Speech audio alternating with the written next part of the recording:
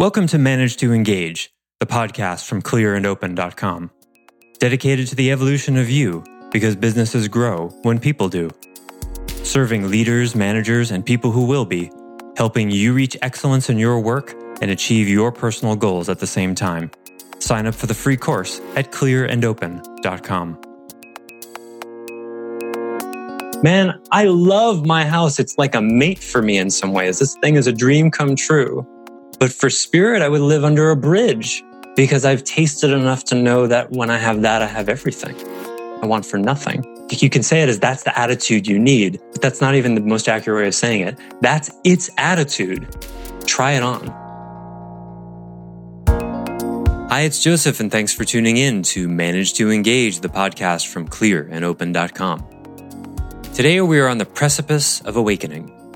Even the idea of that is probably going to stir some stuff up, so let's address the fears and questions that the ego often brings to us to hold us back, and the tools we have to get beyond those obstacles, both through short-lived shortcuts and long-earned practice. Also, it's that time again. Clear and Open Spring Quarter begins April 1st, 2021 with the next live course, Psychospiritual Dimensions of the Enneagram. Now, you may have heard of the Enneagram before, but the way most people relate to it is as just another personality typing system, when it's actually the mother/father. It's the parent of all personality typing systems. When you understand this model, you can see that literally every personality typing system is derivative of it, and usually quite dilutedly. Yes, dilutedly is a word. It is now. The Enneagram is so powerful that it changes the way you relate to yourself and others irrevocably. You will wonder how you ever lived without it, especially if you manage people. This course will be a deep dive into the psychospiritual dimensions of the Enneagram, aspects not usually talked about, which have immense ramifications everywhere in your life. Usually your key life lessons are revealed through the Enneagram.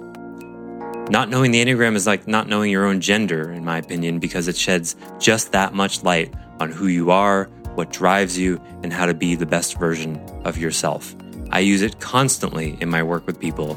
If you've been listening to this podcast for a while, you've maybe never heard me mention it, actually in one of the podcasts, but trust me, I'm always using it. It's one of my secret weapons. That's not really a secret. I just haven't taught a course about it yet.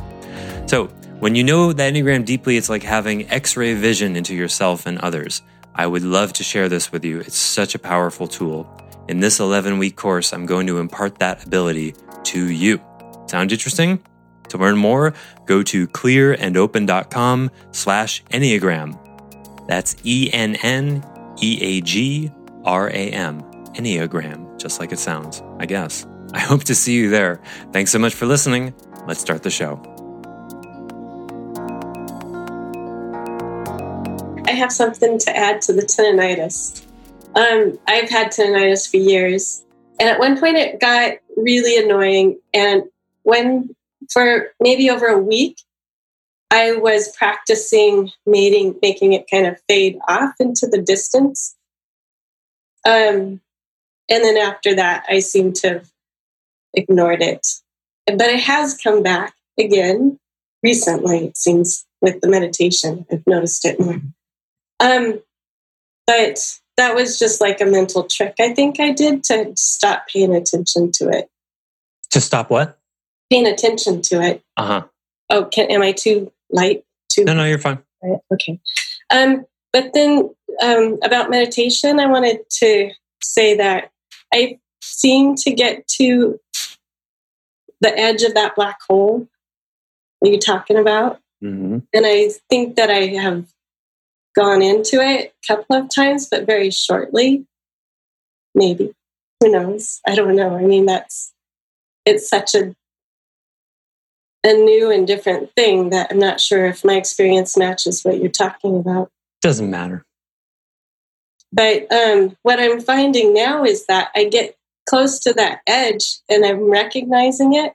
And it's almost as if I have like this little kid that gets close to an open door and the parent, being my ego, goes, oh, hey, look at that. Let's turn around and go this way again. That does matter. Yeah. So, what do you see about that? write a letter to the parent. Oh, okay. Yeah, because, there was one time I had my teeth worked done and they gave me laughing gas. And I had this thought, and they must have cranked it up pretty good because I had this thought. Like, notice everyone who's ever used nitrous is smiling right now. There's some very knowing smiles in the room. Nitrous. I don't know, but I just had this thought of, wouldn't it be funny if I started laughing now on laughing gas? And then I started laughing like nonstop, and the dentist got a little irritated. He's like, turn it down. But that's kind of what it feels like when I get to that edge. I'm like, yes. I'm kind of there. And yes. Nitrous is particularly good at bringing you to pure consciousness. You need a lot of it, but yeah, under medical supervision, that sort of oxygenated nitrous situation, that will thin out your ego and give you the experience of what being pure consciousness is like. Ken, as for me. So the idea is, how do you do that without nitrous? Because when you use, I'm not suggesting that you need to hear that. That's just general. So because what goes on is those can be useful and interesting tools, whether it's recreationally or a visit to the dentist, it can be interesting to have that experience and be like, whoa, what was that? And then to see how can you explore that territory without the drug. Because what the drug does is bypass your defense system temporarily and just sort of shoves it out of the way and says, here we go, pure consciousness, whether you like it or not. But what you're experiencing in meditation is you're experiencing a protector aspect of your ego. It's like, yeah, we're not going to go there. In order to wake up, that has to get outworked. Okay. You see? You can take a drug that will just bypass, but sometimes the drug just pisses the protector off and they just redouble their efforts. They build a better wall. So you can win a battle and lose the war that way. Yeah. But it can be really useful, these kinds of things, to sort of get your foot in the door and be like, oh, I want to know what that is. Honestly, that's how I got into spirituality in my late teens and early 20s. I went to places that were chemically assisted, and I wanted to know what that was about. And sometimes the experiences would last sort of weeks. Probably my first non-abiding awakening was plant medicine assisted, and it lasted weeks. And I was like, whoa, what was this? I want to get back there. That's the seeker. Oh, I want to get back there. And that began that exploration in so many ways. So there was one other thing. Oh yeah, so write a letter to the part that, because you saw her so vividly, so it means you can access her. Write a letter and then let her write back. Ask what are her concerns, and what is she afraid might happen. That kind of stuff. Because there are fears. Let's use this as a jumping off point to talk about fear, because I think it can be helpful to know what the fears are, because they can present as subtle in the beginning. There are three primary fears that come up in your asymptotic approach to awakening. The fear of going crazy, the fear of not being able to function in the world, and the fear of disintegrating into an infinite number of pieces.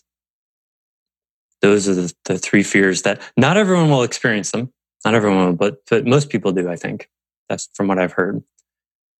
And they're all, the key with it is not to push it away, but not to believe it either, which is, of course, it's not neither grasping nor pushing away thing. It's one of the key principles here. And I think to have a kind of compassion, because if you have compassion for the part of you that is experiencing one or more of these fears, then it can let go. And you can sort of experiment with it. Because the thing is, you don't know what's going to happen. You don't. So you can't tell this part, well, if we get any closer, I'm sure we'll still be able to work the job that I have. Don't say that because you don't know. So it's not true. The important thing here related to these fears sort of might be some bad news. But what I've heard teachers say and what my experience was is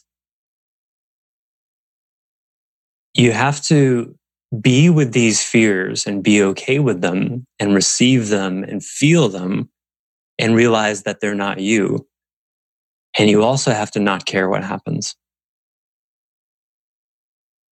You have to want to wake up, even if it means becoming dysfunctional, even if it means you go crazy, even if it means, the least likely, that you explode into an infinite number of pieces.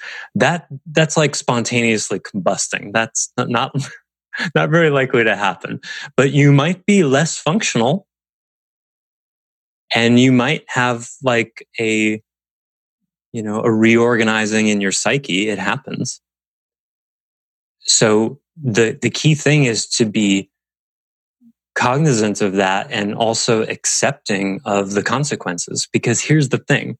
We talked about how meditation is not about you, the spiritual instinct. With whatever access you have to it, check in and in the piece of the spiritual instinct that is in you. Check in with it right now and see if it cares about your level of functionality.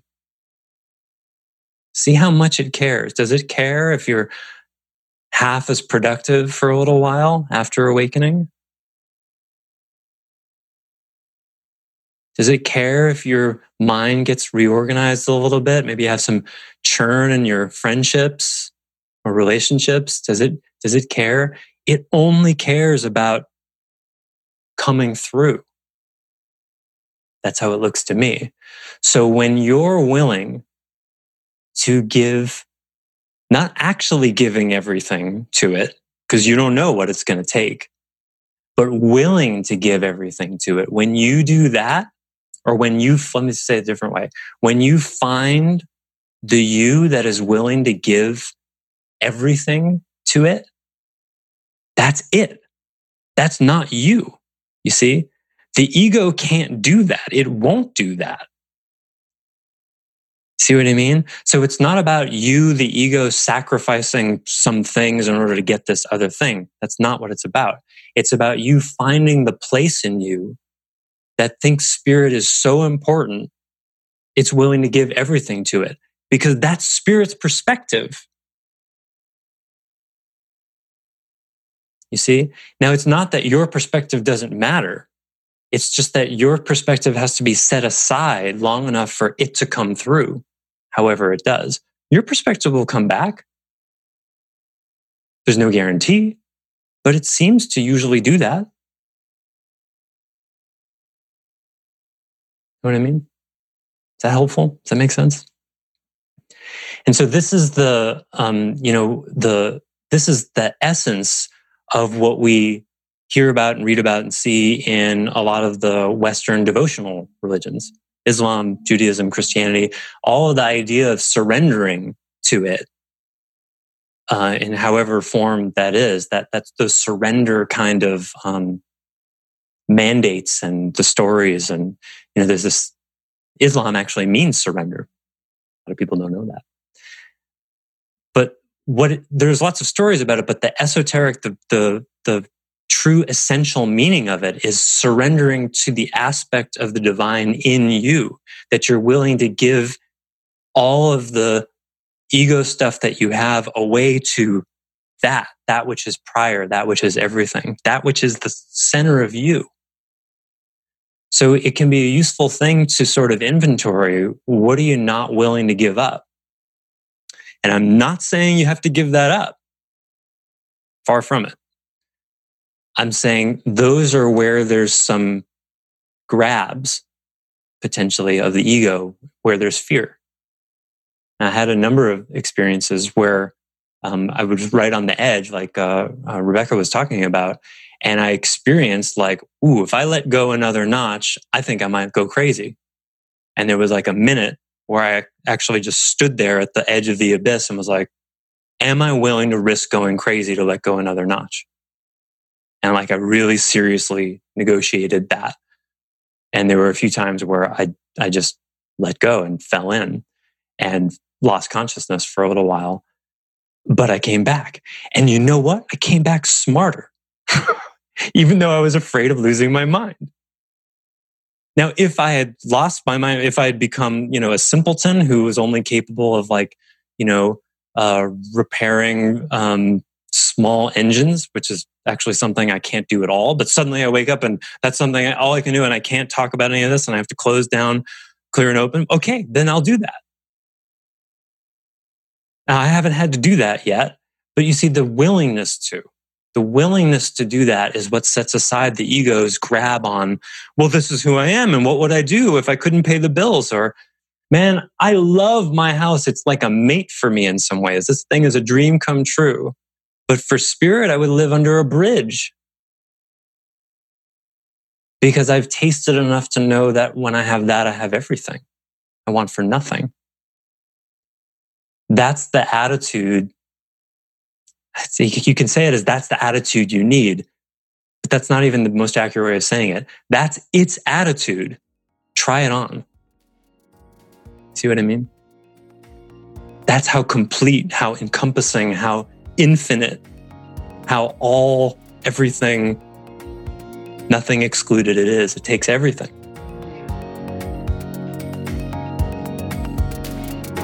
Thanks for listening to Manage to Engage, the Clear and Open podcast.